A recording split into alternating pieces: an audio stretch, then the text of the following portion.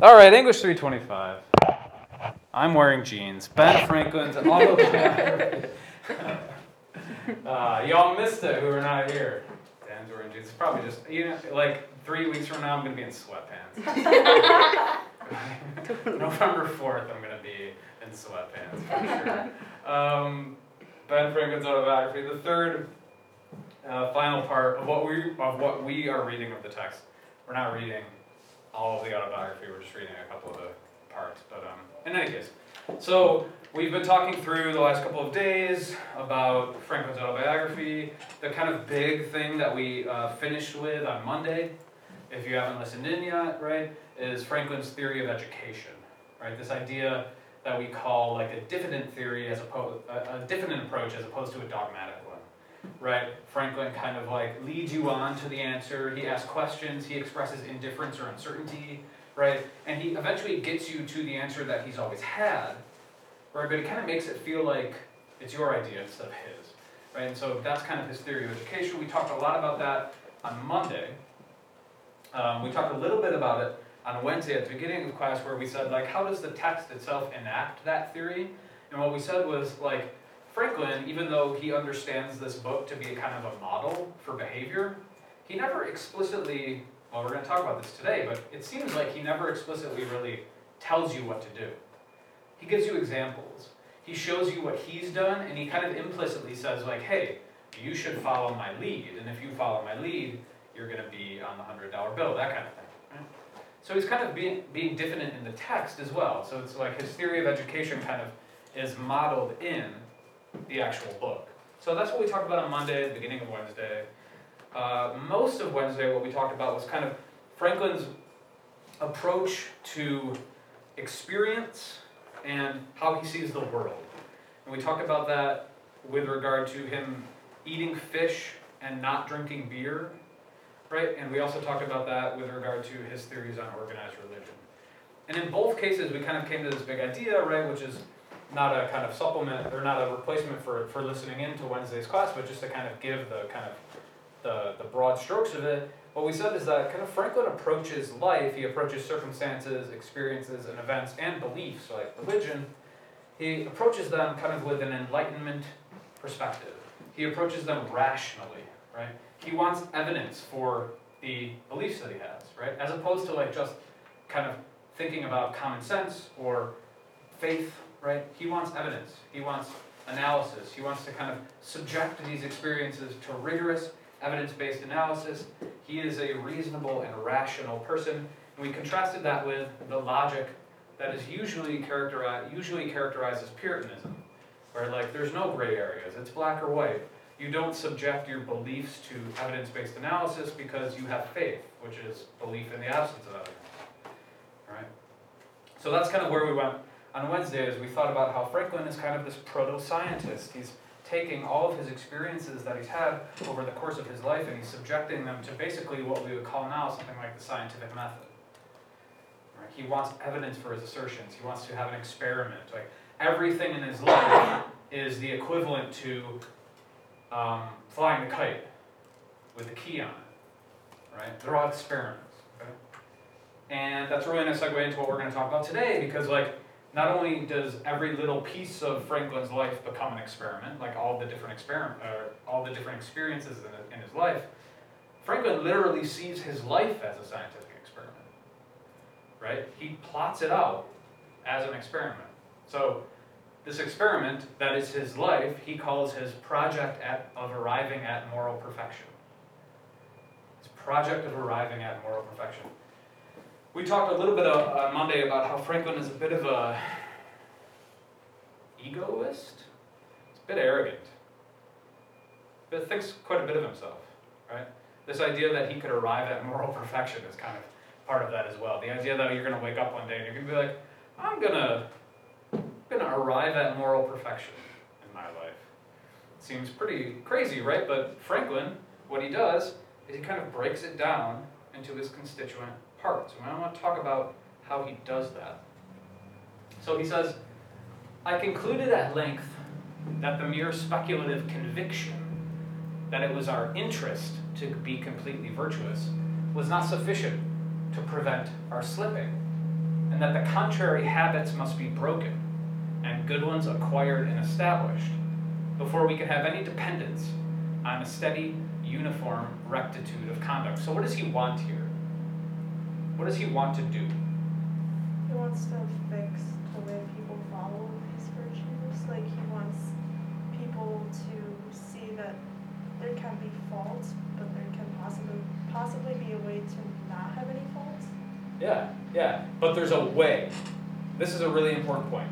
That yes, we kind of make mistakes and things, but that there is a way, there is a method to getting better, right? What he is not into, what he has a problem with, is what he calls a speculative conviction that it's in our interest to be virtuous. What is he saying about that?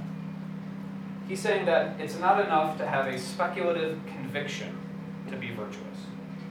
What does that mean? Yeah. Like, if you want to reach moral perfection, you kind of can't, like, dabble in it. You kind of have to go in it, like, head first. Yeah, a speculative conviction in virtue is like, hey, I'm gonna, like, I'm not gonna drink this weekend. And you're like, yeah, that's what I'm gonna do, right? Yeah, sure, okay, great. Like, I want to be good this weekend. I want to be a good person. I don't want to go out and party. I don't want to drink, right? And then, like, you do that weekend, and then, like, you're like, okay, I'm gonna do it again, and then you fall off the wagon.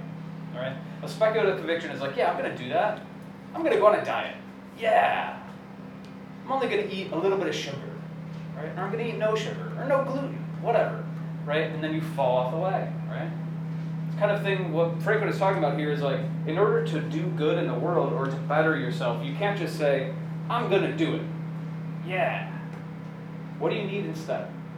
Instead of having a speculative conviction, what do you need?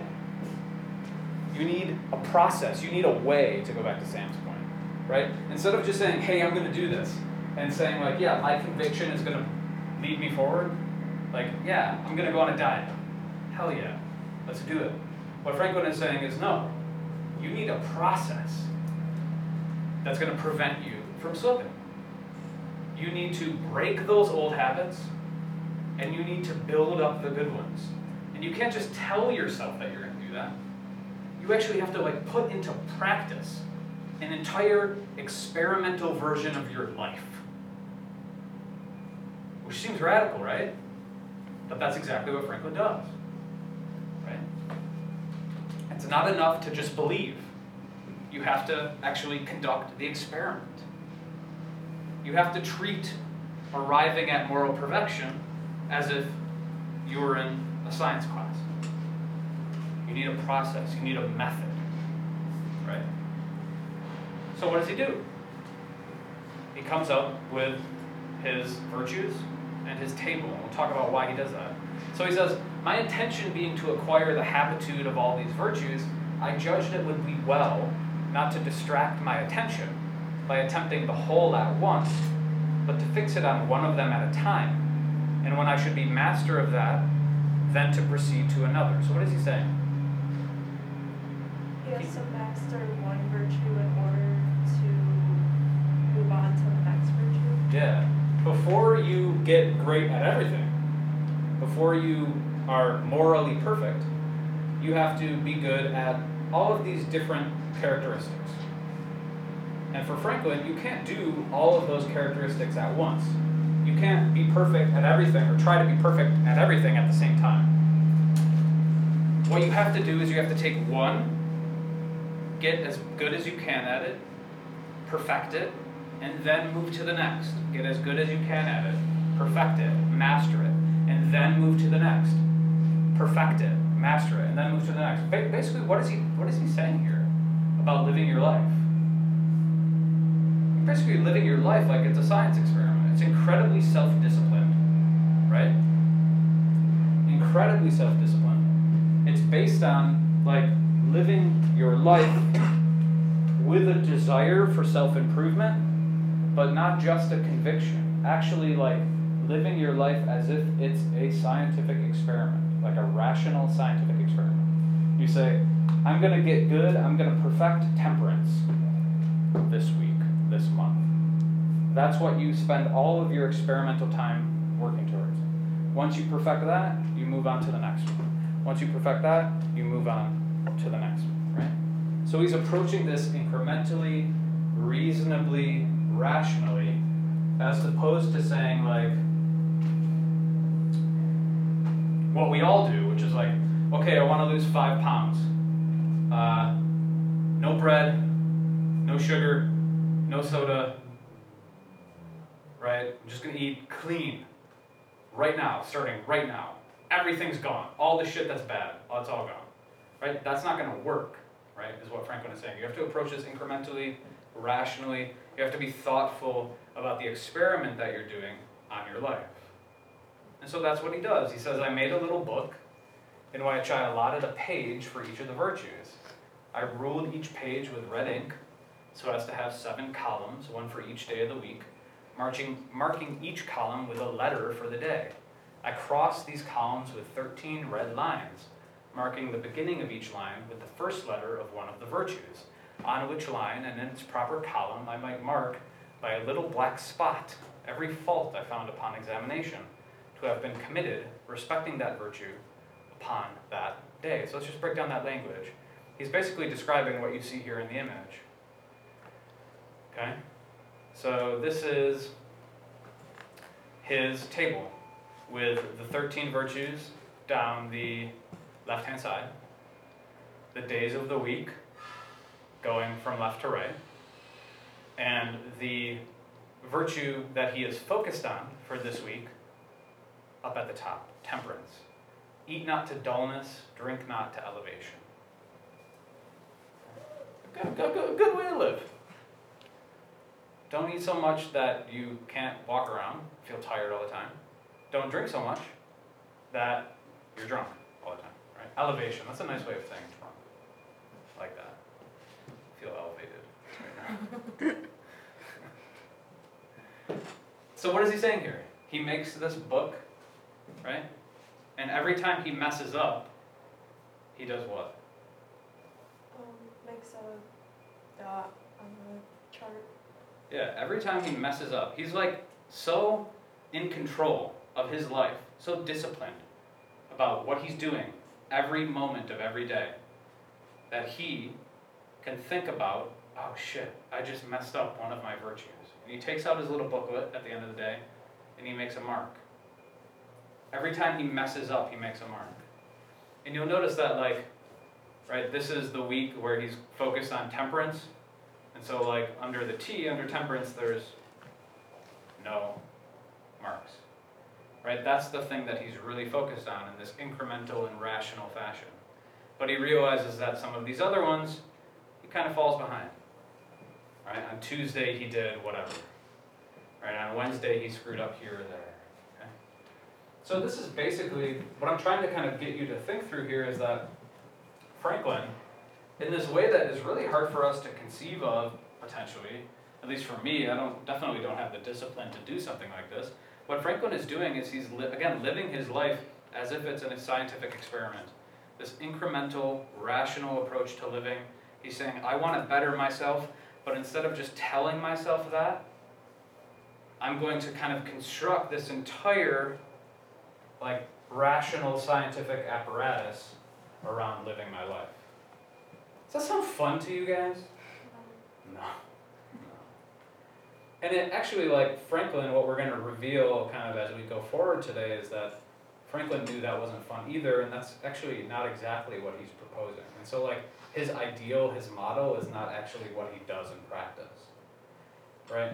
He's kind of laying out this idea that we approach life in these kind of fundamentally scientific and rational ways, but what we're going to realize by the end of class is that, as we talked about on Wednesday, there are actually gray areas, right? You can actually see a little bit of a gray area in the motto under temperance. He doesn't say don't drink at all, right? He says drink not to elevation, don't drink too much, right? So it's not a black and white thing for him. Perfection is not black and white, right? Perfection is not either a 1 or a 0, which is a really interesting way of thinking about perfection. And that's kind of where we're going to go here in a little bit.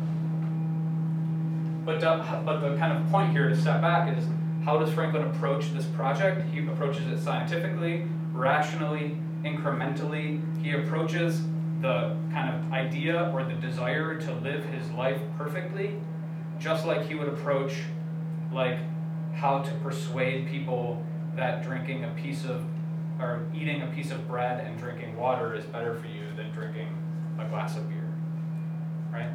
He's approaching his life as if it's a scientific experiment, rationally, incrementally, with exceptional self-discipline. I couldn't do it. I don't think I could do it. Clearly I couldn't do it. I'm wearing jeans today. Clearly I can't just stick to my guns and be like, no jeans, I'm teaching it. Doesn't work out. Okay. Now, let's talk this through a little bit more, because when we get into the details of his list of virtues and what he's telling you to do, we might kind of glimpse that it's not as black and white as it seems, right? He makes it seem quite black and white, but it's not. So the question I ask is, does Franklin's list of 13 virtues align with his ideas about persuasion? Again, to just rehearse those ideas about persuasion. It's about being diffident, not being dogmatic, not telling people what to do, but leading them to the idea. It's about lingering in gray areas, right? He says chastity, and then he gives the motto for it. Rarely use venery, but for health or offspring. What's venery?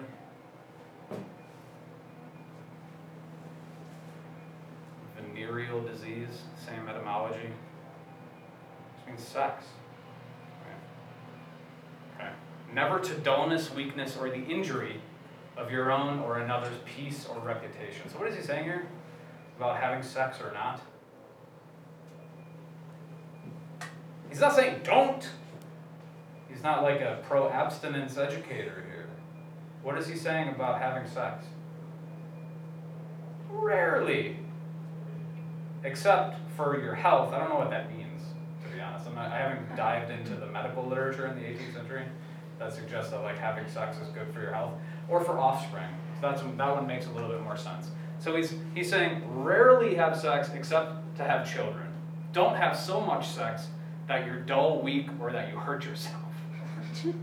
Okay? But the important thing, so words to live by, people, absolutely.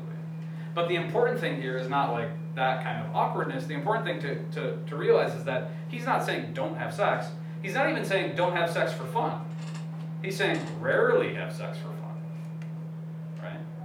He's not saying don't. This is not black and white. Right?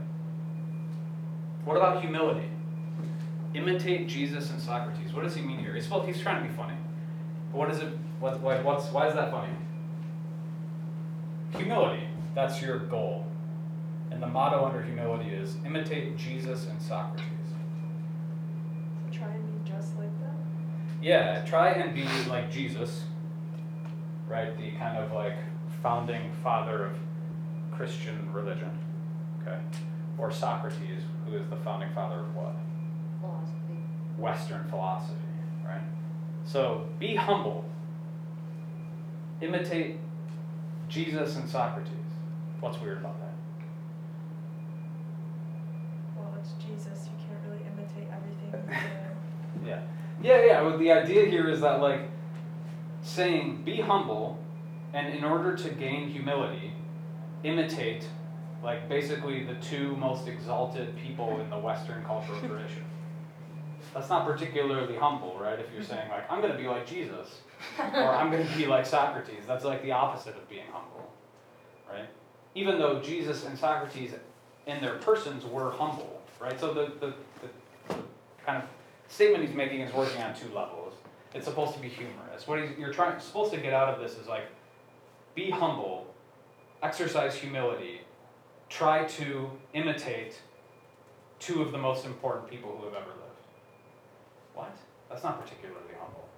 Right? So when we take these together, what does it show us about his list? Right? We said that Franklin is not giving us a bunch of rules to live by in his text. He's showing us examples. Yeah.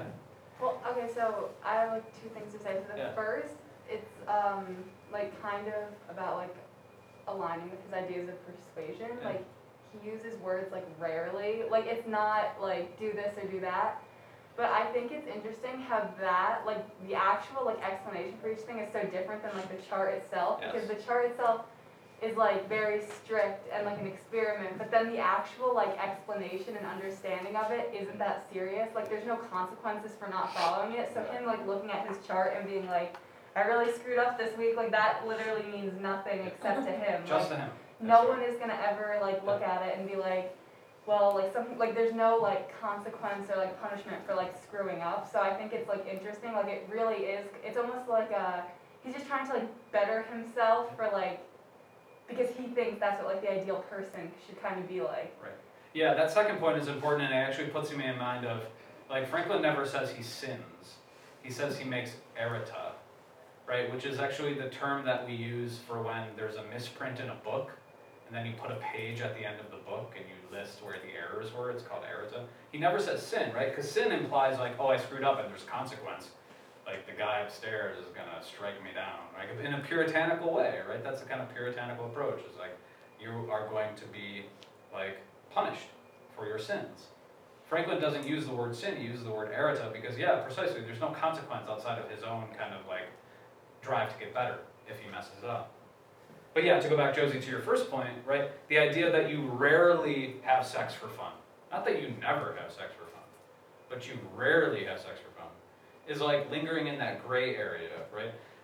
Not being dogmatic in your approach, expressing uncertainty, giving a little bit in order to get a lot back, right? That's how he's approaching persuasion. That's how he's approaching education, right? Yeah. And even imitate kind, even though, like, imitate is, like, more, like it's more, like dogmatic than, like, rarely, Yeah. it still is, like, it's like, he's saying, like, imitate them, but he's not saying, like, be them, like, you have to do everything that, you know, like, he says it in such, like, an offhanded way, he's just, like, imitate these guys, like that, it does, like, almost come across, like, not as serious as the other ones, because he really is, like, for humility, like choose, like, the two most, like, yeah, like, everyone, like, knows them, so it's like, kind of, like, funny. It's not... It's supposed to be funny. Yeah, like, so it kind of just, like, is showing that he's, like, not even, like, it's just kind of, like, imitate them, like, you know, just try it out.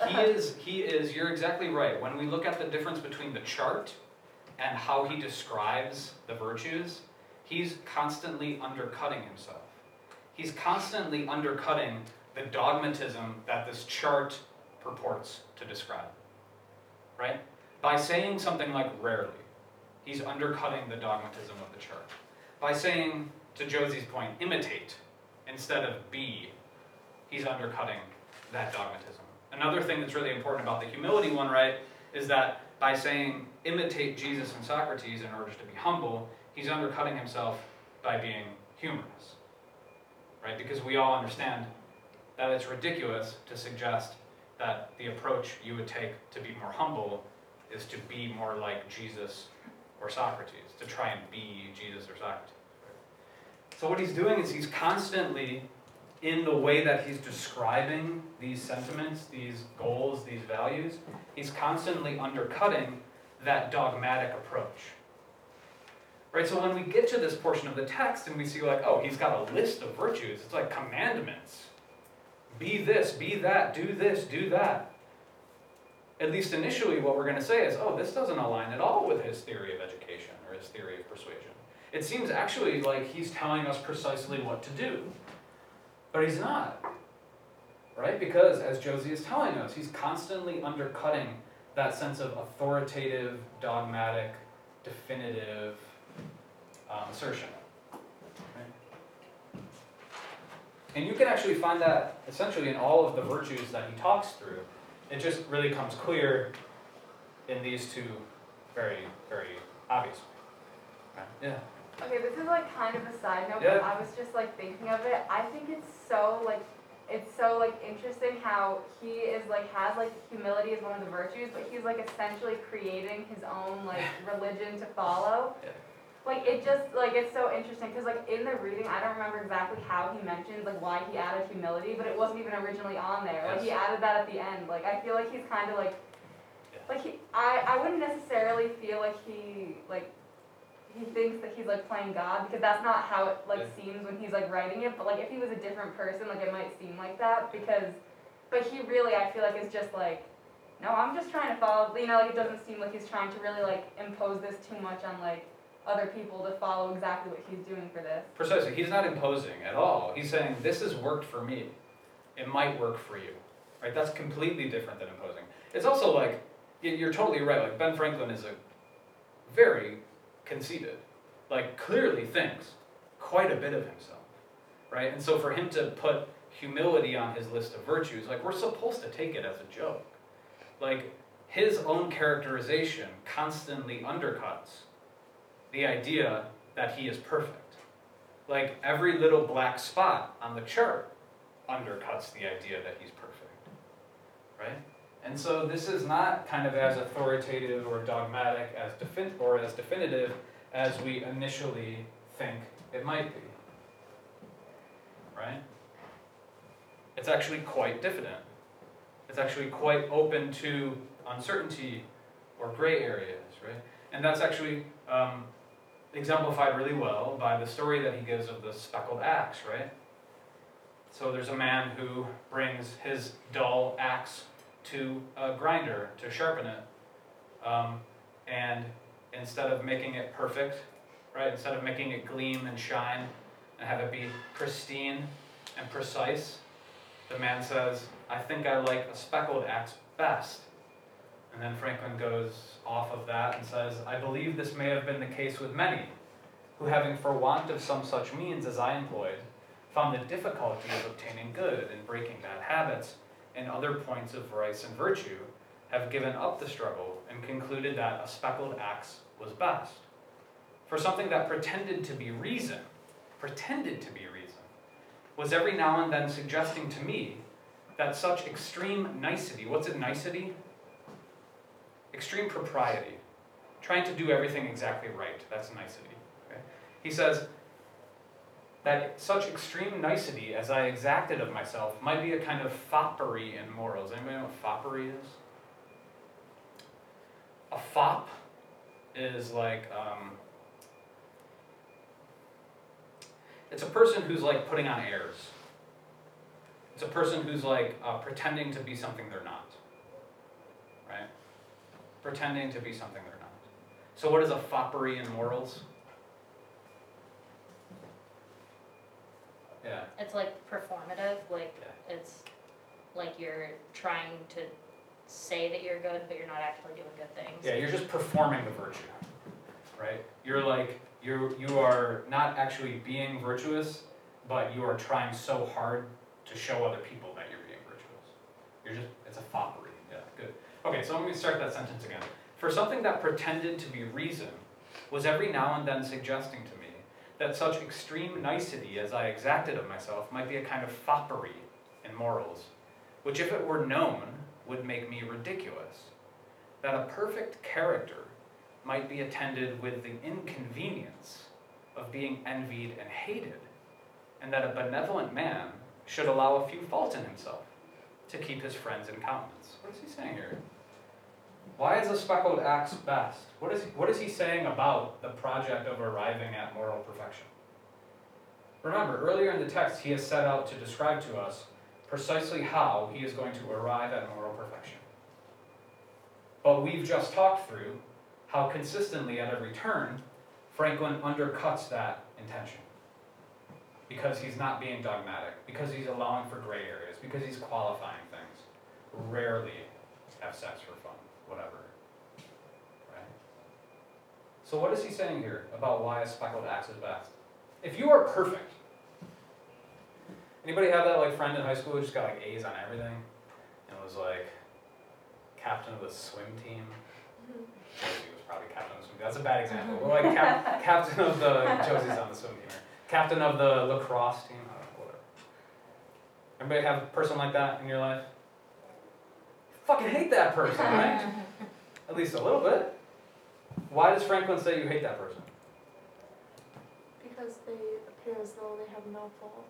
Yeah, and you resent that, right? And Franklin realizes that. So Franklin's saying, yeah, like try to be as perfect as possible, but don't be so perfect.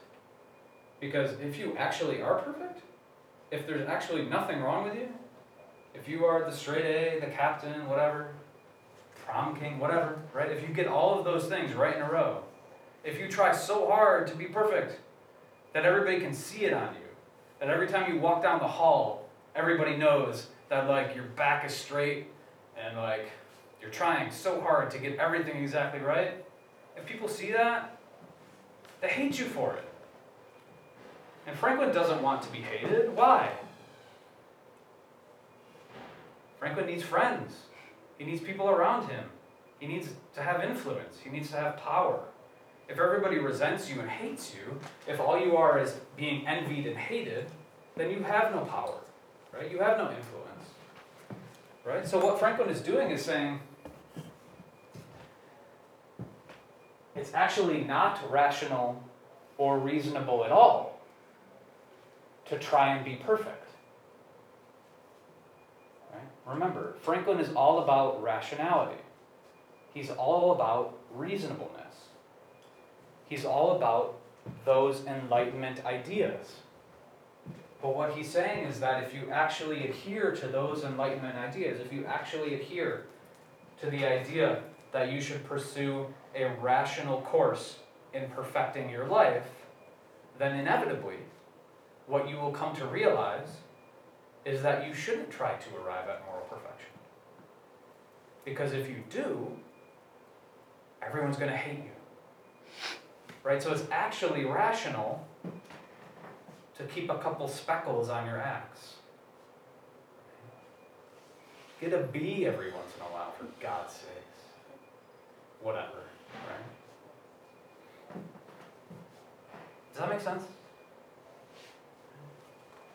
So his list of 13 virtues actually does align with his ideas about persuasion, right? Because even though on the surface those virtues seem to be quite dogmatic, in fact, they are quite qualified. They are quite diffident in their own way. And he's actually saying that the most reasonable and rational approach to life is not to be perfect, but instead to cultivate a couple of faults. Right? By the way, those are the most fun people to be around. People who like fuck up on occasion. It's no fun to be around somebody who's perfect all the time. Right? I don't know. I think so. Wear jeans every once in a while, for God's sake. That was not intentional, but it is kind of a good way of thinking through the idea that, like, don't just stick to this pattern as, like, a nicety, right? But to, like, be okay with mixing it up. That's actually a better thing. Any questions about that?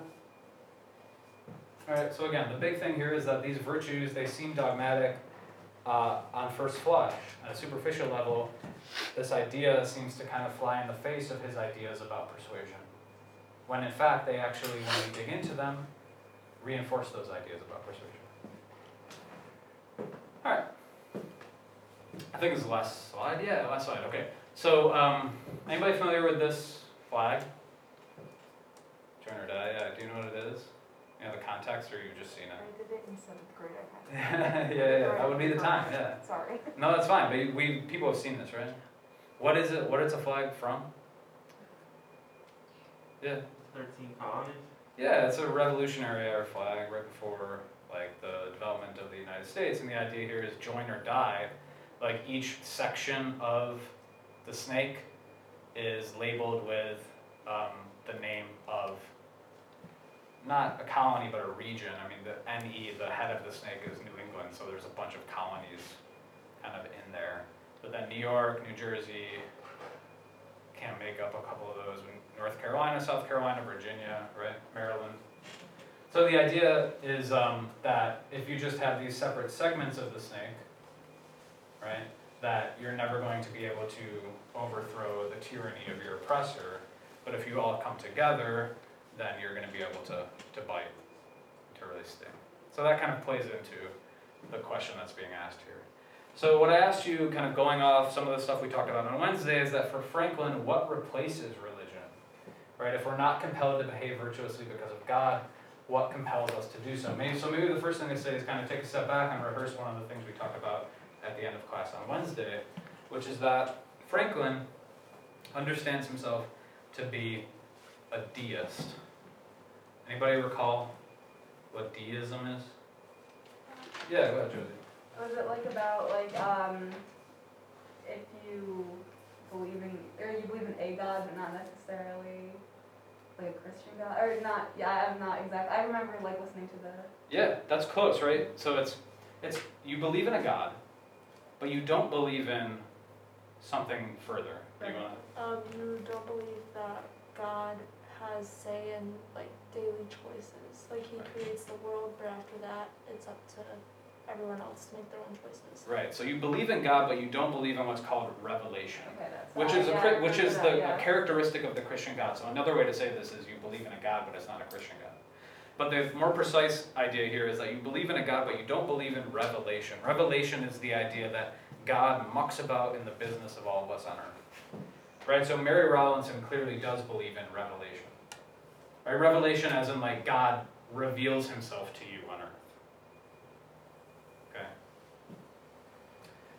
So Franklin's a deist. He believes in a God, but he doesn't believe that God does anything on earth. So what that brings up for Franklin is this idea that if God doesn't like do anything to us on earth, he set this all in motion, but if he doesn't do anything, like if there are no God consequences for our actions, then why behave good? Why do good things, according to Franklin? If God has nothing to do with it, if God's not going to like smite you like Mary Rowlandson thinks, why do anything good? And why not do bad? Yeah. Do good things for those around you. And don't do bad things for, same thing. Yeah. We don't do good, right? What we talked about on Wednesday is we don't do good because we're worried about God, right? We do good because we want to help others and ourselves, right? We don't not do bad things because we're worried about God. We don't do bad things because we just don't want to hurt society and we don't want to hurt ourselves. So that's Franklin's idea, okay? That's kind of his critique of organized religion. We went through that on Wednesday. So the second question then becomes like, okay, if that's Franklin's idea about organized religion, what for Franklin replaces religion, organized religion? Okay, so he says, these I esteemed the essentials of every religion, and being to be found in all the religions we had in our country, I respected them all, though with different degrees of respect, as I found them more or less mixed with other articles, which without any tendency to inspire, promote, or confirm morality, served principally to divide us and make us unfriendly to one another. So what is Franklin's critique of religion here? He says he likes it, he likes most of them, all the teachings are pretty much good to him, but there's a problem. What's the problem for Franklin? Instead of making us better people, instead of confirming morality, what do all of these different religions tend to do? Yeah. Divide us and make us unfriendly to one another. Yeah, they actually enforce divisions, right? All of these different types of religion that we have, all these different sects, we would call it, of Christianity, they tend to actually enforce divisions. They make us unfriendly to one another. One of the historical contexts that Franklin is talking about here is a distinction between like the southern United States or the southern colonies at this point and the northern ones that kind of are both kind of predominantly Christian but have very different like subgroups, subtypes of Christianity that they adhere to, right? And what he's talking through is that these different types of Christianity, they tend not to like teach us about morals and how to be good. They tend to like break us up. They tend to divide us. And so he talks a little bit later about like hearing one preacher give a sermon, and he critiques that sermon along the same lines. He says, this preacher's discourses were chiefly either polemic arguments or explications of the peculiar doctrines of our sect. Why is it a problem to be either a polemic argument or an explication of a peculiar doctrine? What he's saying is that all of these were very dry, uninteresting, and unedifying. That means I didn't teach him anything. Since not a single moral principle was inculcated or enforced. their aim, the discourses, the preacher, the aim seeming to be rather to make us Presbyterians rather than good citizens. So what is the point of religion and his critique of religion here? Why does Franklin have a problem with religion? He hears this preacher. He says, the preacher doesn't really try to make us more moral. He doesn't really try to make us good. He's trying to make us what?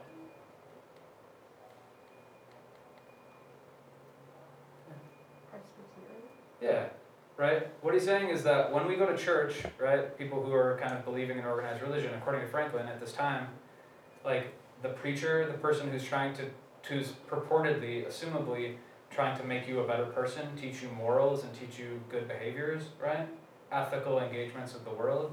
In fact, what they're doing is just teaching you how to be your particular type of Christian, which we know from the prior passage, all that means is that you are learning how to divide yourself from others, right? So for Franklin, organized religion just serves to divide, right? Because preachers in organized religious contexts, they don't actually build up those strong moral sentiments, those ethical responses by and large. All they actually do is break us apart. Why would that be such a problem for Franklin's era? And this kind of goes back to the flag, right? Why would it be a problem that we have all of these different parts of what would become the country of the United States who adhere to all of these different Christian religious sects, right? Why would that be a problem for the United States or the fledgling United States? Well, they're like in a time where they're trying really hard to unify themselves against like outside forces. So like having like specific like groups like dividing themselves is like really problematic for the future of the U.S. Like in his mind, like he's kind of like, well, if you're dividing yourselves, then like how are we going to succeed against other people, because like they're supposed to be like one, but they're not. Precisely. We have to have a common interest here. We have to join or die, right? And one of the things that is keeping this serpent separate, according to Franklin, is religion. Yeah. And another reason that's probably especially hard is a lot of groups of people came from Europe to escape like different types of like religious persecution and stuff. So like all these specific groups are like setting up, so they are separate partially. So like I'm sure like certain areas have higher populations of Puritans versus like other types of people, and then like they're trying to like unify a country to be like one thing, but everyone came here and like was different, so. Yeah, and everyone came here, or many people came here with the intention of practicing their own specific subset of Christianity. Right, and so what Franklin is saying is we need to kind of get rid of those to whatever extent possible, get rid of those identities, right? Those identities that divide us, and instead do something else, yeah. Sort of like separate but equal, right, in a way? Yeah, Franklin is saying like, I respect all these different types of religion, all these different sects of Christianity. It's fine, it's fair enough. He doesn't want to abolish them or anything, right? But what he's suggesting is that, like, by keeping them divided, it's actually keeping the country divided as well. And if the country is divided along this axis in these terms, it's going to be harder for us to rise up. Yeah. Wait, when was he writing this? Like, The for autobiography. context, like this specific, like, because I'm kind of confused exactly where this is in like time. It's not like 1770s. He's writing this a couple of decades prior, right? But this idea is in the air, right? And this is all retrospective too, by the way. Like, so he's writing this thinking about the revolutionary context. He's not writing it like as they're marching on Lexington or Concord or something, but he's writing in the context of this revolutionary sentiment.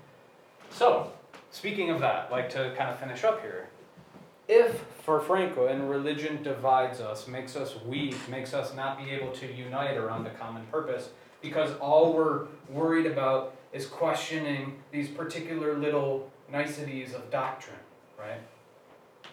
If that's the problem with religion, what should we do instead, right? If we don't want to become better Presbyterians, we should be trying to become better citizens, which means what? What replaces religion as the primary institution that unifies us. We are all citizens of what? I presume. We're all citizens of what? Humanity. Like, Well, yes, but that's not where Franklin's going. Absolutely. But think about the revolutionary context. For us, we're all citizens of, like, what's our passport? The United States. We're all citizens of the United States, right? So what is he saying here? He's saying that the institution that we need to appeal to, that will unify us, is not religion, it's not the church, it's the state, right? We're not supposed to be good Presbyterians, good Christians, we're supposed to be good citizens, right? So what replaces religion as the institution that unifies and that teaches us good morals and good behaviors and ethical engagements with the world? It's not the church, it's the state. Like these are the kind of fundamental philosophical ideas that underpin the separation of church and state in the United States. Right? The idea is that there is an institution that we have that can enforce in us ethical behaviors. But it's not the church, it's the state, it's society. Right? Again, this goes along with the idea that we don't look to the heavens for our moral judgments. We look to those around us. We look to the citizenry. We look to the state. So what replaces religion for Franklin? The state replaces religion for Franklin. Instead of religion being the institution that brings people together and teaches them how to do good and how to engage ethically with the world, it's the state. And what's the state? It's just all of us. No God. It's just all of us together and as one. Wow, what an uplifting note to end on an otherwise very strange day in the history of this particular state.